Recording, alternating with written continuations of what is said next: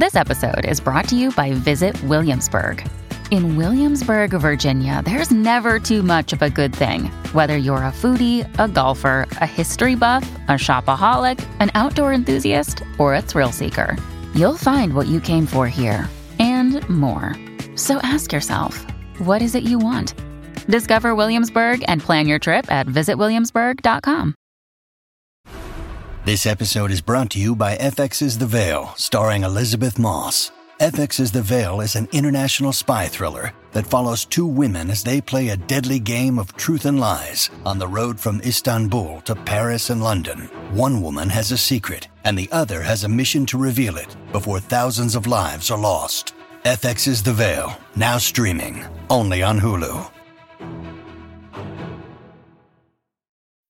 Sign up to The Economist for in-depth curated expert analysis of world events and topics ranging from business and culture to science and technology. You'll get the weekly digital edition, online-only articles, curated newsletters on politics, the markets, science, culture and China, and full access to The Economist Podcast Plus. The Economist is independent journalism for independent thinking. Go to economist.com and get your first month free.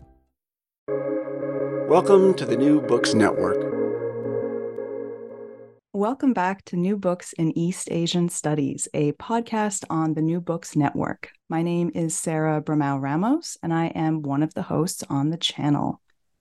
And I'm here today with Alex Burchmore to talk about his new book, New Export China, Translations Across Time and Place in Contemporary Chinese Porcelain Art.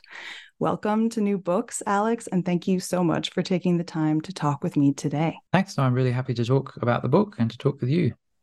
Great. So we always start at the beginning with your beginning. So how did you come to be an art historian and specifically a specialist of Chinese art? I initially wanted to be an artist. So I actually studied at art school first. I wanted to be visual arts is what it's called, or what it was called in the degree I did. And I majored in life drawing and printmaking. So it wasn't even ceramics at first. It was completely different. So I did that for a few years. And then I sort of drifted during that time away, I suppose, from the actual making of things. I think I became slightly disillusioned because it kind of became clear to me that it's quite difficult to be a successful artist or to make it your career. So I drifted more towards the history side of things, which also appealed to me. It was something I very much enjoyed. I liked the act of writing and thinking about art in addition to making art. So I drifted more towards that. I kind of pursued that a little further. I had a moment where I was on the fence of whether I wanted to pursue curating or whether I wanted to continue down the art history path. And then again, I'm not sure what propelled me. I guess it was at that point passion that kind of propelled me towards art history more than anything else. I initially started, my focus was more on American art. In fact, American abstract expressionist art, which I know is quite maybe a archetypal thing for someone to study. But I looked at that and I was very interested in the kind of material aspects of the painting techniques that were used and how they related to gender, in fact. So I was quite interested in materials and gender and how media and making related to people expressing their identity, artists expressing their identity, how that was perceived in the media and how it was perceived by critics. So I studied that for a while, mainly because there weren't many opportunities to study Asian art.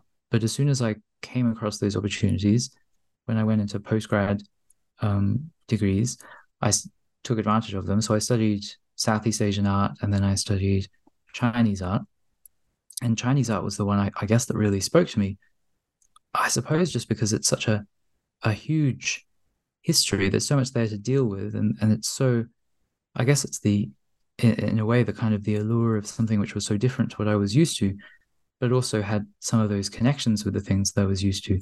So I'd read about the abstract expressionist artists being interested in calligraphy and interested in ink and things like that.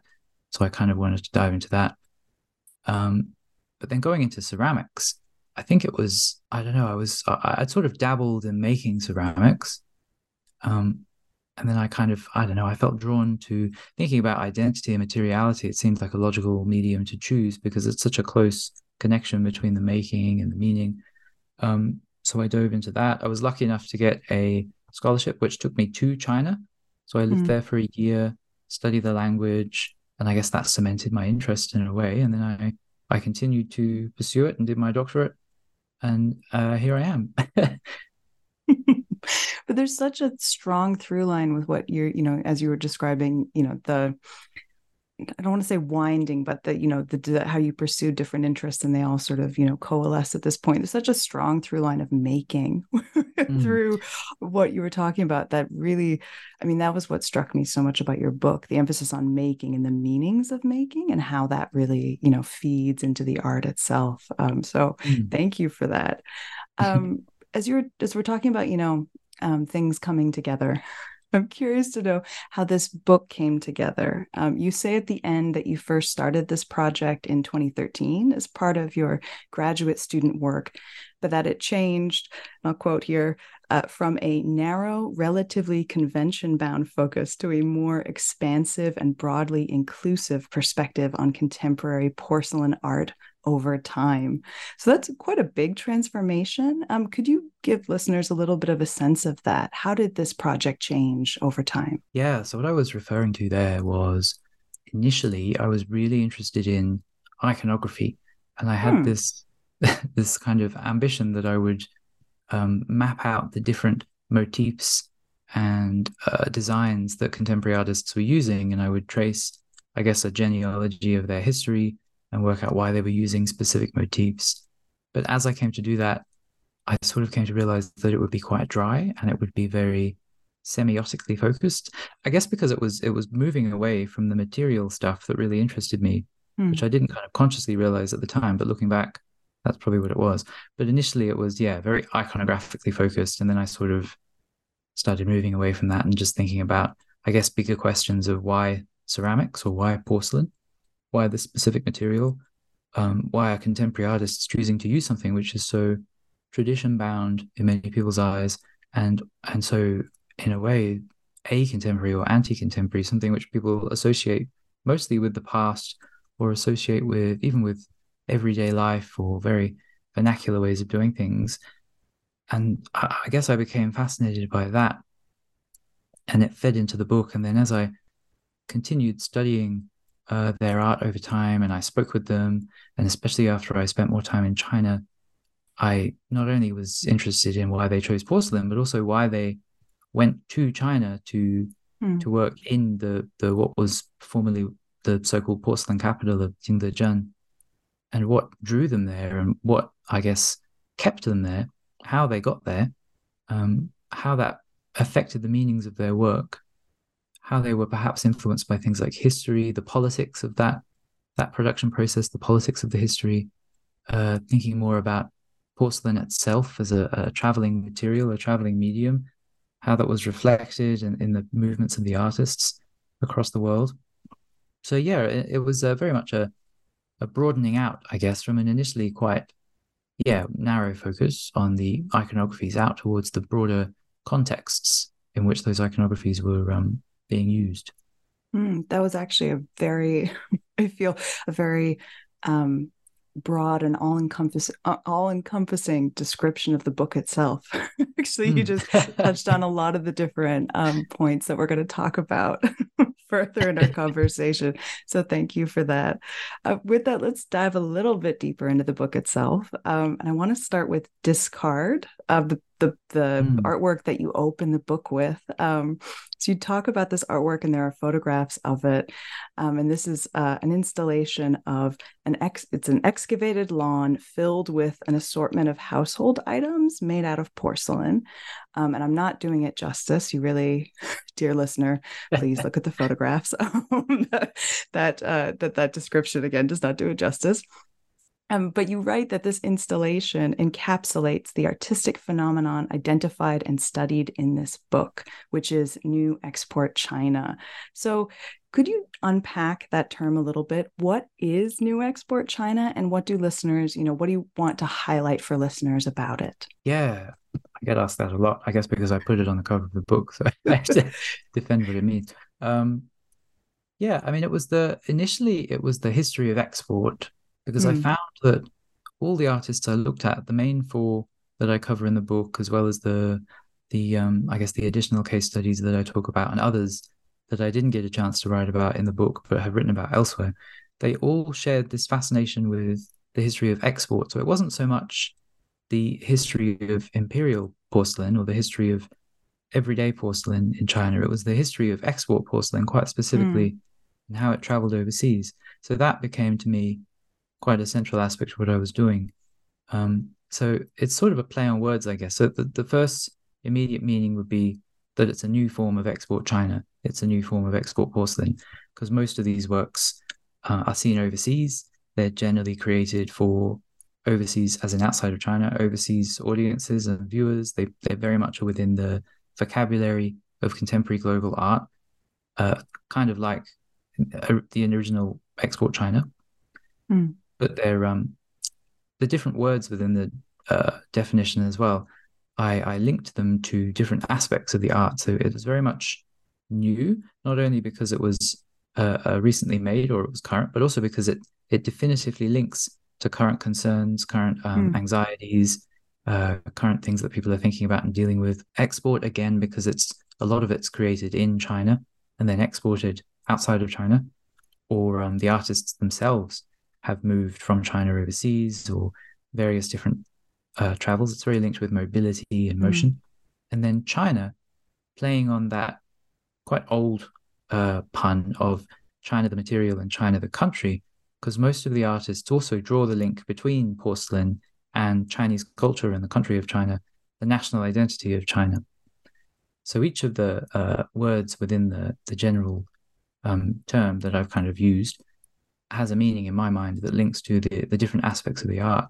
And then I used Liu Jianhua's discard as a work that I felt very much summed up those different qualities, which is why I chose it to start the book, because he's got the new in terms of the everyday commodities that he's recreated in porcelain, which are linked with ideas of mass consumption, conspicuous consumption, the kind of excess of things that we have surrounding ourselves. And he counterpoints those with reproduction, historic vases, blue and white vases and things like that. In these two, it is quite hard to describe without seeing it, but in these two excavated pits outside the Sino-Italia Design Center in Shanghai, one of them filled with the reproductions and one of them filled with the historic reproductions and one of them filled with the, I guess, contemporary reproductions. So it has the new, it also has the export, the historic reproductions mostly are reproducing export wares. It has the China aspect, both in the material as well as in the location, I suppose, but also in the contemporary associations of China with that mass production, which he's explored in other works too. And it also, I mean, it links with other things in the book too, which I shouldn't delve into too much just yet. But yeah, it was the different kind of inflections of those terms, I suppose. I was hoping we could talk a little bit about China, just because, as you say, we are going to dive into it, but it is something you touch on in the introduction, that, there's a strong assumption maybe that the term Chinese art refers to a very specific type of artist. And, some of the artists you touch on in the book don't quite conform to that, or this is a category that these artists are, very consciously playing with their own position as a Chinese artist and what that means.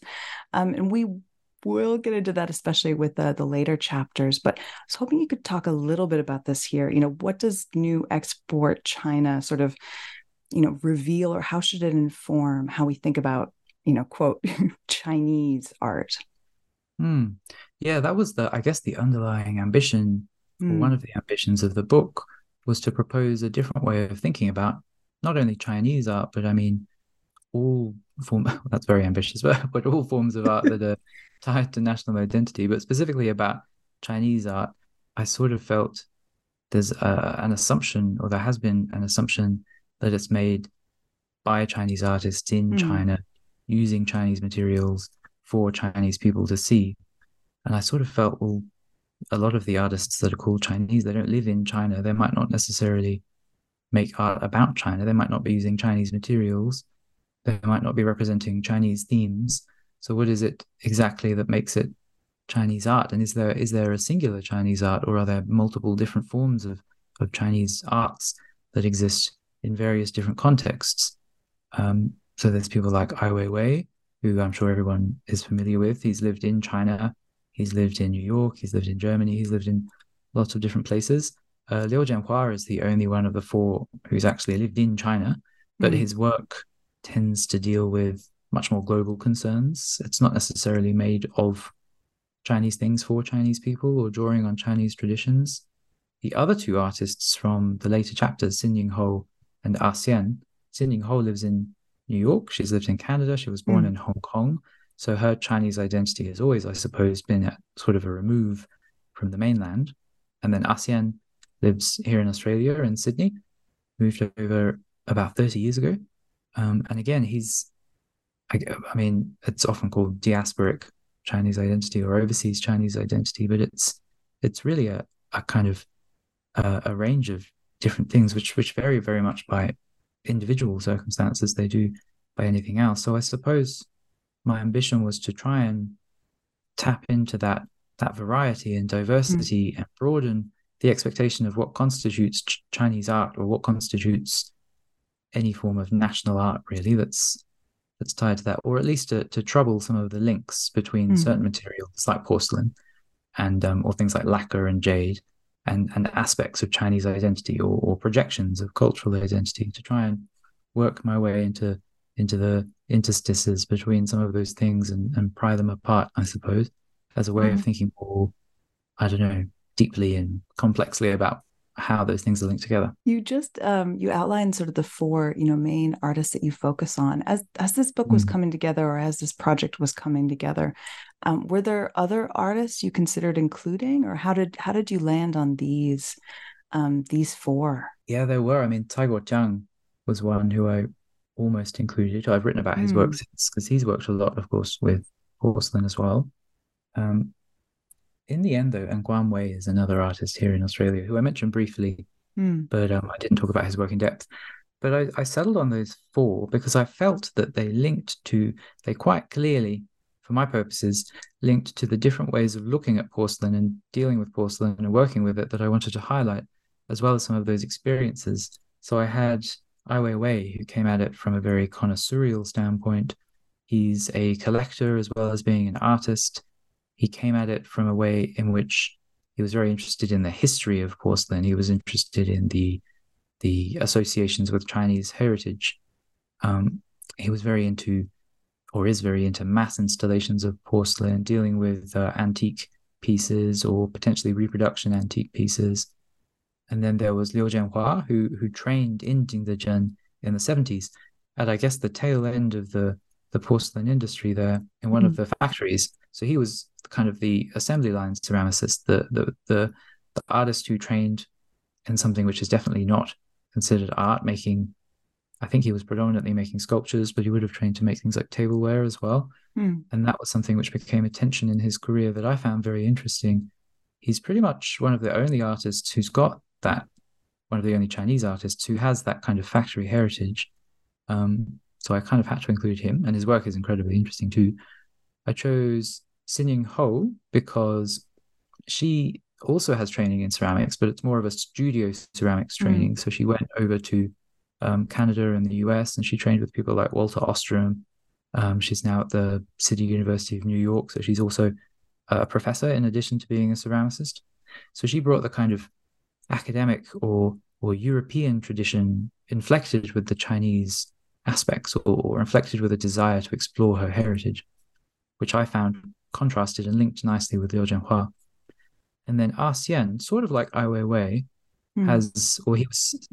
he was so the difference, I guess, between Ai Weiwei and Xian is that Ai Weiwei doesn't really make his own ceramics. He did make a little owl sculpture that I talk about a little, many years ago, decades ago, in the 70s, in fact. But in terms of his other pieces, he generally doesn't make them. Xian started out wanting to make them, and he taught himself some kind of rudiments of ceramics. He built a kiln in his backyard.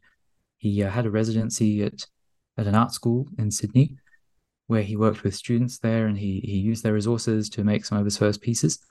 And then he shifted away to working more collaboratively with artisans, because they were obviously better trained to achieve what he wanted to achieve. But he was drawn to the medium, like Ai Weiwei, by its cultural associations, but also by its material associations, which I found quite interesting. So he was working with plaster at the time, and he wanted something that was similar to plaster in terms of its capabilities, so that he could use to mold things, and it could change from a fluid state to a solid state. But he didn't like the kind of clinical whiteness of plaster or the sterility of it, and he wanted something that was more tactile and more alluring in terms of material sense. So it was the links between, I mean, the 4 chapters of the book cover production, history, identity, I suppose, and material. And then the 4 artists also link with those concepts as well. They seemed like a perfect fit in terms of the themes that I wanted to get across. They do all fit really, as you just sort of laid that out. They do fit remarkably well. You touched on it there and sort of the different forms of production. So that brings us really beautifully into chapter 1, porcelain production. And in this chapter, you sort of, you touch on how artists are able to, with porcelain, to create in multiples with speed and efficiency. So with porcelain, artists can have their works manufactured, by teams of artisans, other people. And this is only really made possible because, so many artists discussed in the book either work out of or are in some way connected to the porcelain capital, Jingdezhen. So, this place will come up, and it does come up time and time again in the book. So I'm hoping you could touch on this a little bit. For historians, Jingdezhen really means something, very specific and very different from what it is today. So thinking of it as a place, today, what is so, I don't know how to put it, special, I guess, about Jingdezhen today that makes the creation of, large scale works possible? Yeah, it pops up over and over in the book. I almost thought of it as kind of a 5th character, I guess, in the cast of characters in the book, or at least a setting that they've all passed through at some point. But yeah, I mean, the history of Jingdezhen goes back, depending how you date it, at least, I guess, 1,000 years as a center of porcelain production. And it's linked very much with both export porcelain, especially blue and white, as well as with imperial porcelain for the court and for the emperor. There's been sort of a resurgence of interest in Jingdezhen lately, well, in English language publications anyway, with a lot of books coming out that cover that history, and some of them touch a bit on the contemporary identity of it too. It's had its ups and downs, like I guess like any industrial center over the centuries, depending very much on cultural change, historical change, different forms of patronage over the decades and centuries. But in terms of the contemporary identity, it's changed a lot. But I mean, it depends so much on that history and draws on that history. And in a way, I guess one of the ironies is that porcelain probably isn't even the main industry in the town. I think it's something like helicopters or something. It's the main thing they produce that actually earns them the most money. But porcelain is the thing that they're associated with. And it's become, because of that history, it's become almost like a pilgrimage for ceramicists to go there and spend a little bit of time there.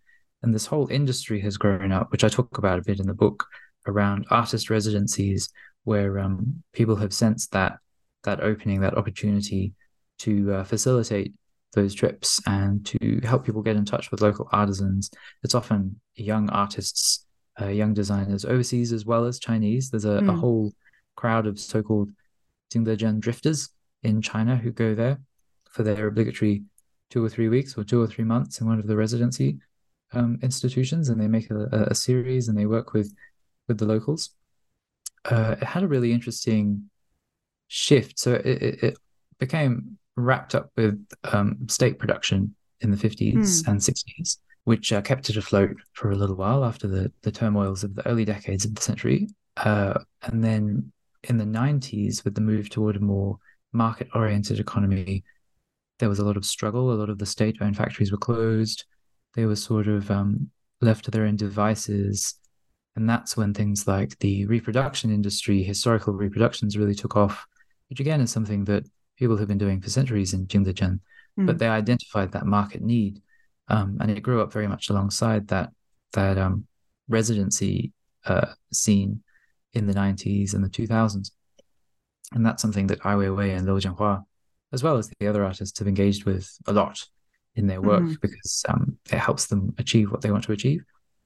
And I guess, yeah, the other aspect is that it does, Jingdezhen does help people achieve what they want to achieve. So things like Ai Weiwei's sunflower seeds, for example, probably couldn't have been produced for the same cost or in the same time anywhere else in the world except here, because there's a pool of readily available labor with the skills needed.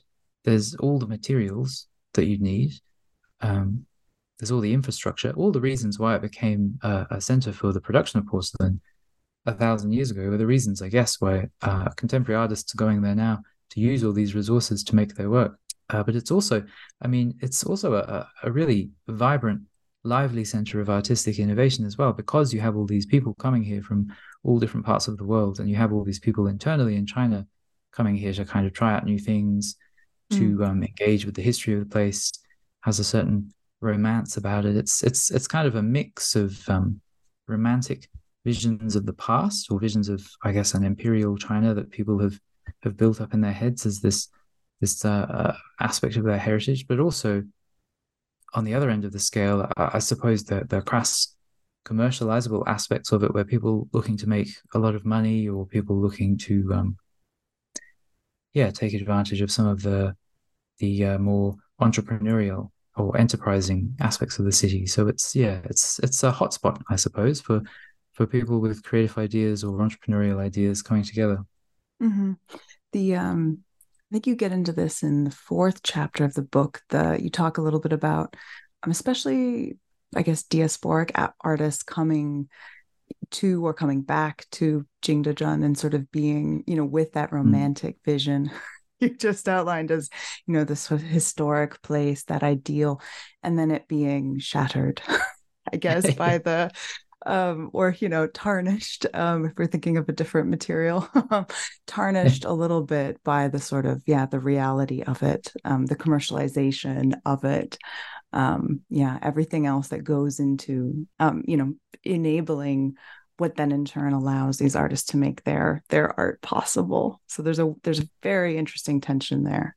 Yeah, ASEAN and Xin Yingho specifically, as the two who lived outside of China. Well, I mean, for Xin, when she went to Jingdezhen in the mid-90s, it was the first time she'd actually been to the mainland, because she grew up in Hong Kong, and she left in 89 or 90 when it was still, well, it was separate, essentially. So she'd never really been to the mainland. So for her, she envisioned, or she's written that she envisioned, and she told me when we spoke that she envisioned this homecoming where she would go back and she'd have this feeling, I suppose, of a missing piece falling into place, and everyone would be welcoming her with open arms, and she would gain a new understanding of her grandparents who came from Guangzhou, and a new understanding of her own heritage. But when she got there, she was very disillusioned, because she discovered that not only could no one understand her, or she couldn't understand anyone else because they spoke a different dialect to the one that she spoke, but also they saw her, because she was with people like Walter Ostrom, they saw her as a foreigner, so they didn't really welcome her with open arms. They just kind of treated her in the way that they would treat any other visiting foreign ceramicist. So she was very disillusioned.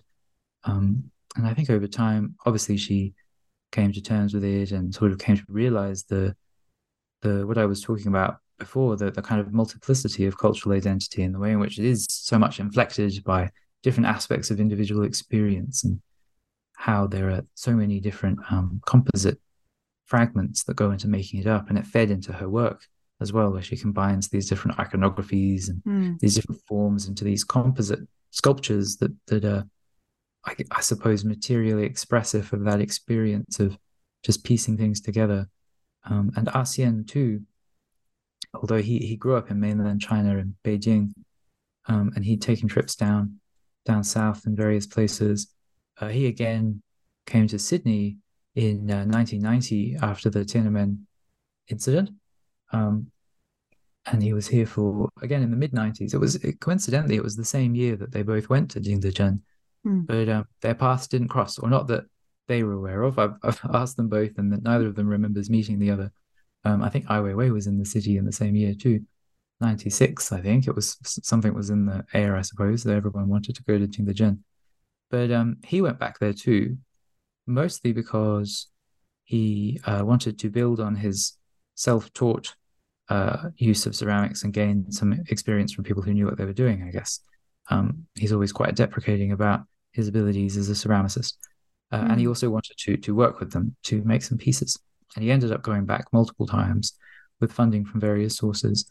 But again, when he went back in Australia, both before and after he went, he built up this artistic mission almost that he felt that contemporary artists weren't using traditional materials or things like ceramics and that kind of stuff as much as they could. He thought they were delving too much into the conceptualist side of things and that they were losing touch with some aspect of their heritage. And he felt this particularly of Chinese artists. So he wrote and spoke at length about how they were losing treasures, or they'd forgotten aspects of their past, and that there was a need to kind of gather these up, a need to revive them for the 21st century, to bring them back into the contemporary. So he had almost a missionary purpose when he went back to bring back some of those materials and share them with audiences and show that they could be used in a contemporary way. But again, I suppose what he found was that he encountered a lot of indifference from the artisans there, or they weren't perhaps quite as passionate about his mission as he was himself. They were much more, as they would be, goal-oriented and work-oriented. So they really just were doing what they were commissioned to do. They would take the money to do that if they thought it was odd, which they did. So he creates these body casts and busts. And there was a lot of tension because they thought he was a little strange for having all these kind of naked women casts and wanting to work with local models and things like that. It eased over in the end when they kind of understood. But I think he found that there wasn't quite as much of a meeting of the minds as he'd hoped, and they just thought he was a little perhaps idiosyncratic. But again, he came to think about perhaps the tension between those different aspects of identity and the different ways of envisioning Chinese identity and Chineseness. Yep. I'm so glad you brought up interviews, because this was something I wanted to ask about. But this is taking us a little bit away from chapters 1 and 2, but it seems like a good place to mention it. Because when I was looking through sort of the back of the book, looking through the footnotes, I did notice the interviews and, how some of them were conducted sort of pre-pandemic and some were post-pandemic. And I'm just curious about how they sort of fit into your project as a whole, or how they, shaped how you thought about the artist. That's sort of a big open question. But is there anything about, the interviews or the process of interviewing for you that you found particularly productive with this project? Yeah, I mean, I've always liked speaking with artists. I guess it's because I wanted to be an artist. So I always like talking to them about what they wanted to achieve, or how they feel about their work, because they often don't pick up on everything in their work, which is fine. But it's good to understand their experience of it. So the project began really with conversations with Xian, who I had the good fortune of meeting because my supervisor, my PhD supervisor, who was also my MA supervisor before that, she was good friends, or is good friends with Xian. So she introduced me, and I had the opportunity to talk with him a lot. And I saw some of his works when they were briefly passing through Adelaide in South Australia. And then when I went to China, he happened to be there at the same time. So we went to a lot of markets together, and all the while talking to me about his work. We went to his studio. It was really, really valuable insight into the thinking that went behind, the thought behind his work, as well as the long process of piecing together these things, these little finds that he'd find in Beijing's markets, and his relations with artisans as well. So he was the first of the 4 artists who I really engaged with and spoke with at length. And then Xin Ho, I got some funding to invite her over to Australia. It was her first time in Australia, in fact. So it was great fun for her. But I was in Canberra at that time, and she came over and we spoke at length again about her work, which was very, very fascinating again. And that was what showed me the link with her personal history and her family history, and how important that was, because that hadn't really come across to me just by looking at images of the work, it hadn't really sunk in for me how important that was to the work.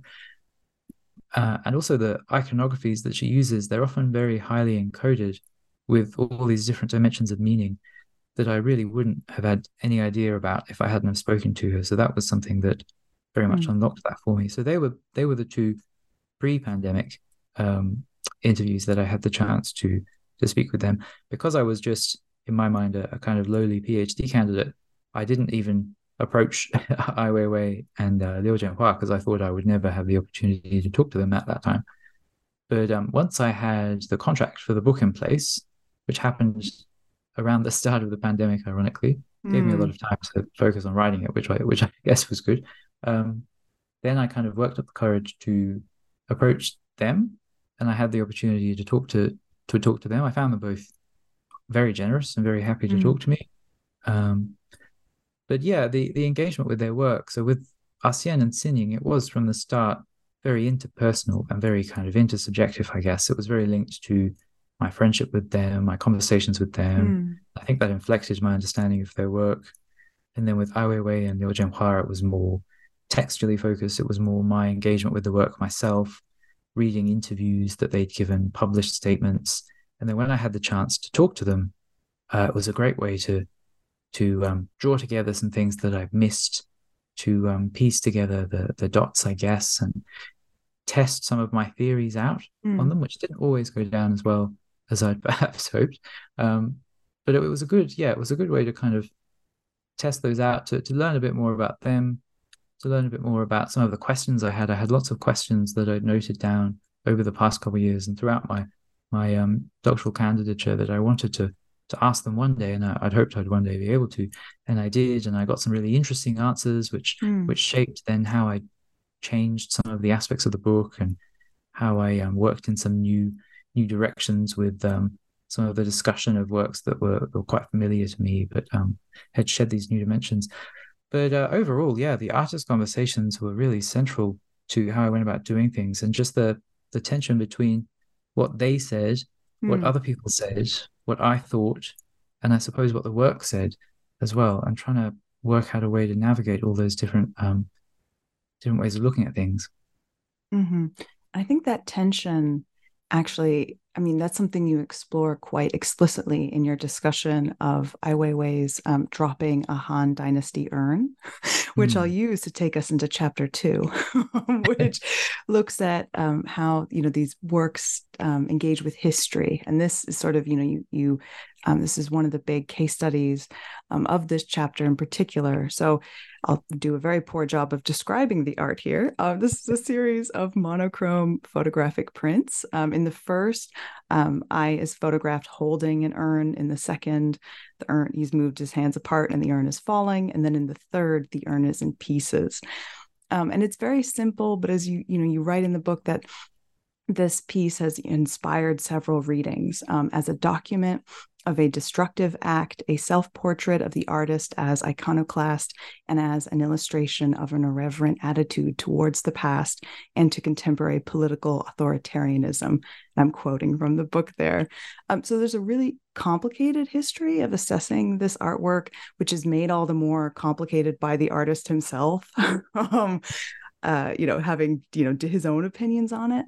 But stepping back from that, is there something that you would say, viewers maybe of this artwork have, maybe missed, or is there a particular interpretation that you find most interesting to think through with regards to this particular piece? I guess, the thing that I think a lot of people miss, or that people perhaps don't know, is the original publication of the artwork in one of the 3 books that Ai Weiwei, along with Xu Bing and others, released in the early to mid 90s, the black book, and the black cover book, and the white cover book, and the grey cover book. And it was originally in there. So it had and they were circulated with family and friends of the artist, with other artists throughout the kind of, I suppose, the underground of the contemporary Chinese art scene. So it would have been, I think what people don't realize is that it would have been initially seen by quite a small group of people on the page of a book, alongside translations of overseas texts and alongside other works by other artists and artist statements. Because of course now we mostly see it blown up on the wall of a gallery, and it's associated so much with that kind of mythology of Ai Weiwei as this dissident artist who makes works that always question the government. And another aspect being that the work at the time wasn't intended to be a question of the government at all. It wasn't intended to have any commentary on those kinds of things. He hadn't really discovered his activist leanings in the mid-90s. He was still, I suppose, discovering himself, because he'd just come back from about 12 years in New York, I think, back to Beijing. And he was living with his parents again, which I imagine must have been an interesting thing. And he was traveling around the markets, much like Asian does today and other artists, with his brother, one of his brothers, who is a connoisseur and educated him in how to identify reproduction pieces, how to identify different characteristics of different dynasties of ceramics. So he was very much in that mind frame of building up connections, building up networks, reconnecting with aspects of his past and his family and his heritage that he hadn't been around for a while, for 12 years, but also coming to terms with the transformations of the city, because he left Beijing in the early 80s and he returned in the early 90s. And as a lot of people, I'm sure, listening to this know, a lot of stuff happened in that decade, and the city would have been pretty much unrecognizable for him. So I think initially the work would have been more about, he's written and he's said in interviews, and when I spoke to him, he said that the work was really just a kind of joke. But he says that another thing about Ai Weiwei is that he tends to, I think he likes to keep people guessing a lot, or he likes to kind of play on people's assumptions when they're thinking about his work. So he said a lot that this work, as well as others, was primarily a joke, or it was something, or a way to test a camera. There's something else that he said, a way to test his brother's new camera to see how well it could capture the urn moving through space. And he's written that this was actually the second one that he dropped. So there's another one where it didn't work quite so well. So he just grabbed another Han Dynasty urn and dropped it on the floor. But at the time, yeah, it was linked with his sense of how some of those things were being, I suppose, in his mind, destroyed, or how the past was being changed so rapidly. Things were being redeveloped. There was so much destruction and construction going on in Beijing. In a way, with the musealization and the commercialization of things like the Han Dynasty and Han Dynasty urns and jars. The use of the word urn was a deliberate tactic as well. It's technically not an urn, it's a grain jar, which he knows very well and he's written about. But urn, for a lot of people, conjures these images of history and images of antiquity and things like that. And then, of course, when he gained fame in the 2000s, for other works, this one was sort of rediscovered and in a way retconned, I guess, as this early statement of his burgeoning identity as a dissident. But I felt it was so interesting to kind of place it back within that context where it would have initially circulated, and put that up against how it circulates now, and think about how those different visions of him as an artist affect these different understandings of the work. As a reader, I mean, I very much enjoyed the extremely nuanced investigation of all of what you described there. I found it fascinating. As you say, it is intentionally ambiguous, but the history behind it, it's just fascinating. So thank you for that. Moving from Ai Weiwei, I want to move us towards the end of your book. And chapter 3, actually, it talks the Porcelain Renaissance. It looks at Sining Ho's work and Asian's work, who we've already touched on a little bit. And they both, as we've spoken about, they both use porcelain as a vehicle for rediscovering and reconstructing Chineseness, both of which, both artists are very consciously playing with this. But because we've talked a little bit about them already, I'm curious, is there a particular piece of, their artwork, one of their artworks that you really want to highlight here? I know you've already touched on Asian's busts, but is there a particular bust or maybe a different art piece that you think really encapsulates their rediscovery of Chineseness? That's a good question. I suppose of the two, Asian's busts, they're really fascinating on an individual level. they kind of work best on a collective level. So for people who aren't familiar with his practice, he's very known here in Australia and overseas for making these busts, bust portraits, usually of family and friends, but also sometimes of anonymous models. And he's created these in many different materials in various series over the years.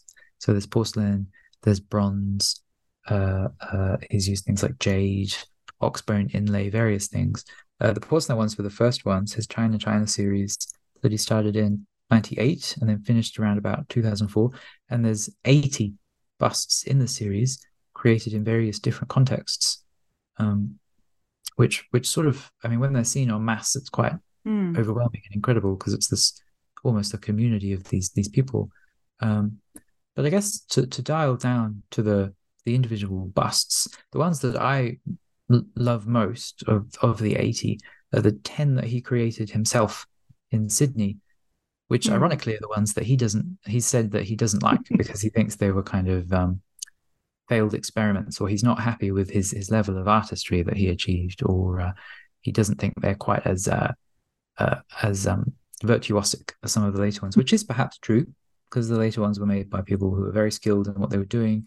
They have a lot more polish. But I don't know, there's something about the first 10 that really speaks to me. And I think it's because the models that he used were his partner, his brother, and then an anonymous student of the Sydney College of the Arts where he made them. He's also worked with his father, with various other people. But there was something about the way that it was so tender, the way that the porcelain had captured the features of the models. And then the divide between the kind of, I guess, the intimacy of the clay and the way it had captured their features and their expression and their personalities, and then the gloss of the glaze on top and the way that it played into the decoration, the engagement between the two. In the first 10 busts, there was I felt a lot more engagement between the motifs that he chose and the people who were represented than there were in some of the later ones.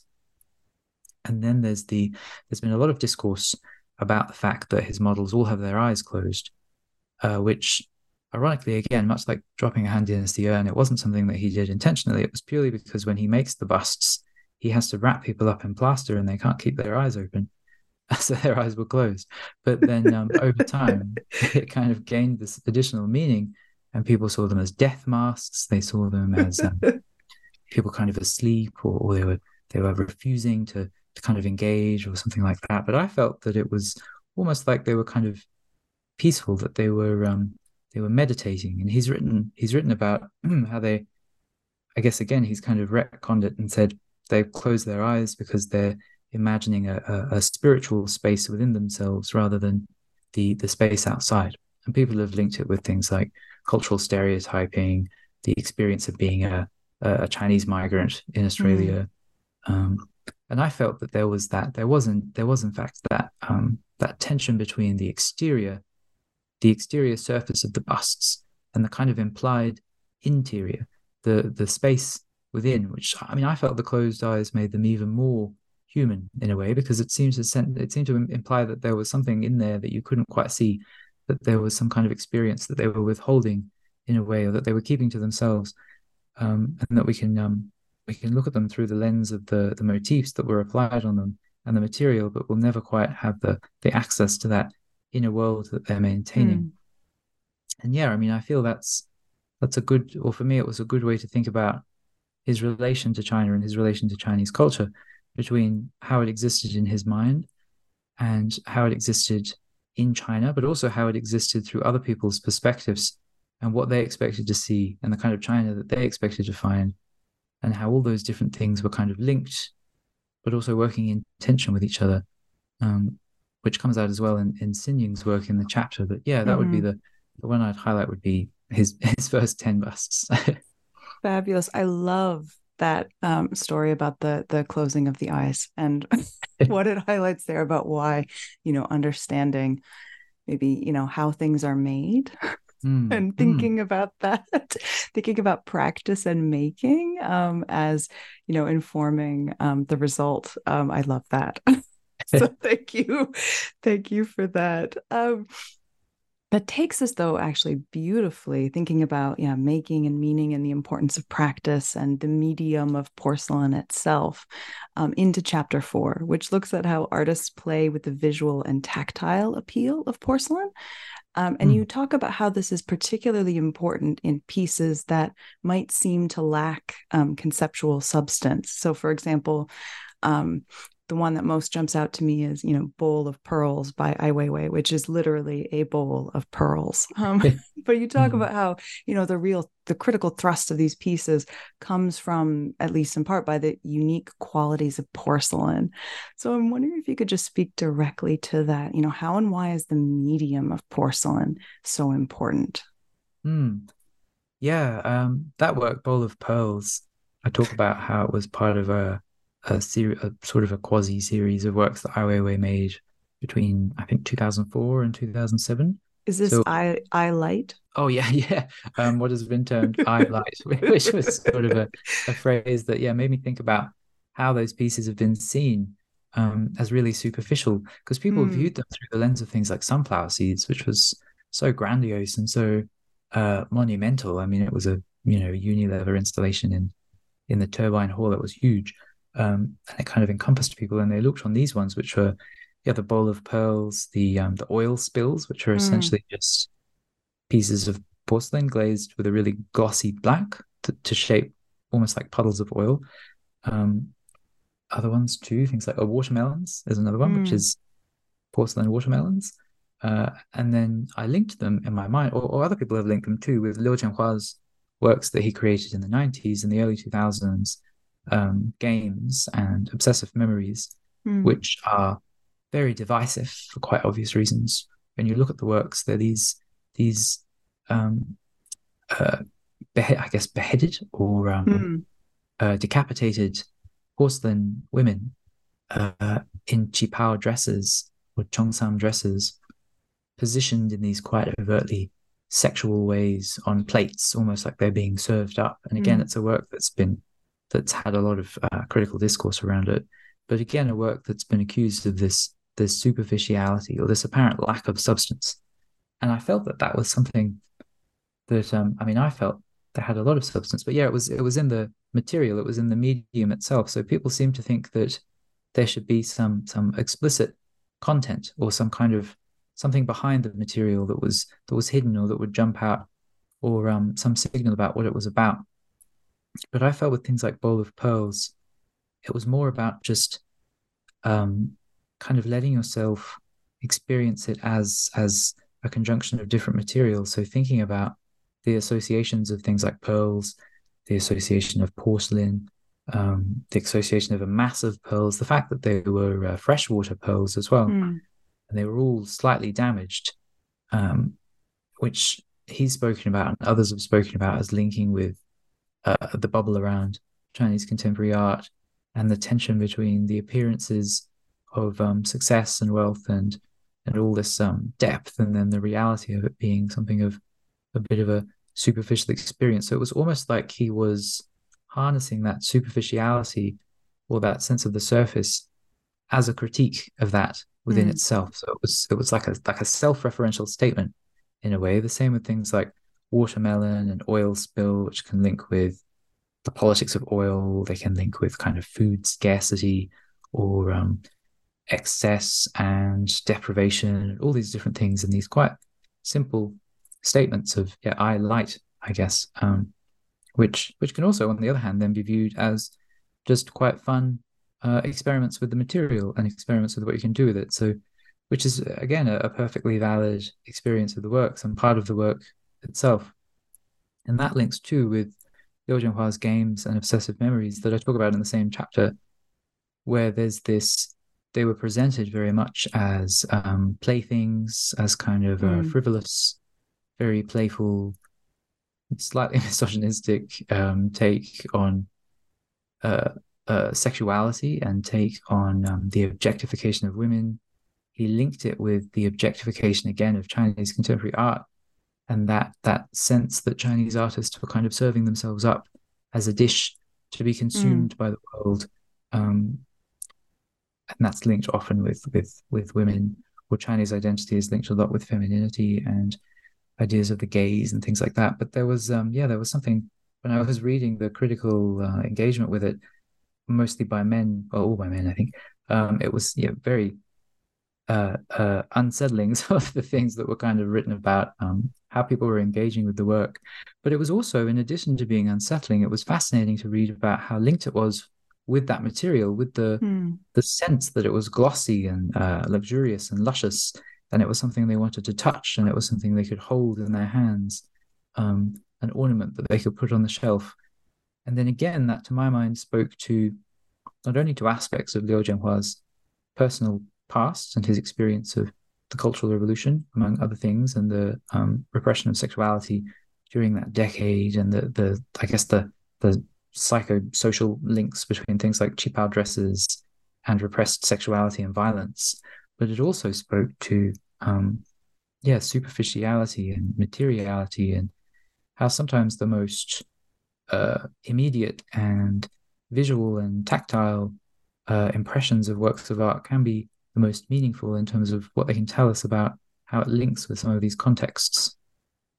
Mm-hmm. Here again, it's a beautiful reading that you present in this chapter as a way of, really thinking with these pieces and thinking of, as you were talking about, what it means to want to hold them, or what is it about the porcelain in its qualities as porcelain that adds to that. But I should say on the point of the visual, there are lots of beautiful images in this book. I feel like I would be not doing your book justice if I did not mention that. So the artwork you were talking about in particular, the headless women, thinking of the right word. There's lots of beautiful photographs of them, in addition to beautiful photographs of a lot of the other artworks that you talk about in this book. So I just want to mark that for listeners, even though this is an audio format. There's a lot in this for the visual as well. But with this, we come to the end of your book and the end of our conversation. So now that you are finished with this project, which as we talked about, has been, on your mind, I'm sure, for a long period of time, and has changed along the way. What are you working on now? What is inspiring you at the moment? So I've been delving more into that connection that I guess I've been fascinated with for a long time between materials and self and identity. And I'm working on an edited collection that's under contract with Bloomsbury for publication next year, which is called Material Selves, Object Biographies and Identities in Motion. And I'm writing a chapter for it about porcelain, not so much about contemporary artists who use porcelain, but looking back to some of the history of it. So thinking about in Europe, across Europe in different countries, where there would be kind of massed displays of porcelain, as well as a practice of mounting porcelain, and what that meant in terms of the material engagement with porcelain and the material engagement between the self and the other, and how that was a way in which people formed their identities, which links to the purpose of the book as a whole, which was to think about both the methodology of object biography, which is something that's been fascinating to me, and which is very much involved in New Export China, thinking about the lives of the works that I consider and how they link with the lives of the artists, the way they've moved from production to circulation to display to collection, and the different kind of phases they move through, but expanding that methodology to think more about not just object biography, but how objects link with people and, I guess, subjects to create biography or to create identity. So how bringing in some new materialist ideas and thinking about object-centered ways of thinking about agency. So very much pushing some of those things I've explored in the past of the connections between people and things. Things that series like ASEAN's China Bust very much got me thinking about was how sometimes an object can seem almost human, a work of art can seem almost like a kind of analog of the person that it represents, but then at the same time how it affects the identity of that person. So that's the project I'm working on at the moment, and it's going to be a wonderful collection of different perspectives on those ideas from across the world, by various scholars. Fascinating. Well, my very best of luck with that. As someone who's very interested in object-centered anythings. So it's like it'll be a great read. So best of luck with that. And thank you very much again for, taking the time to talk with me about this book. No worries. That was great. Thanks.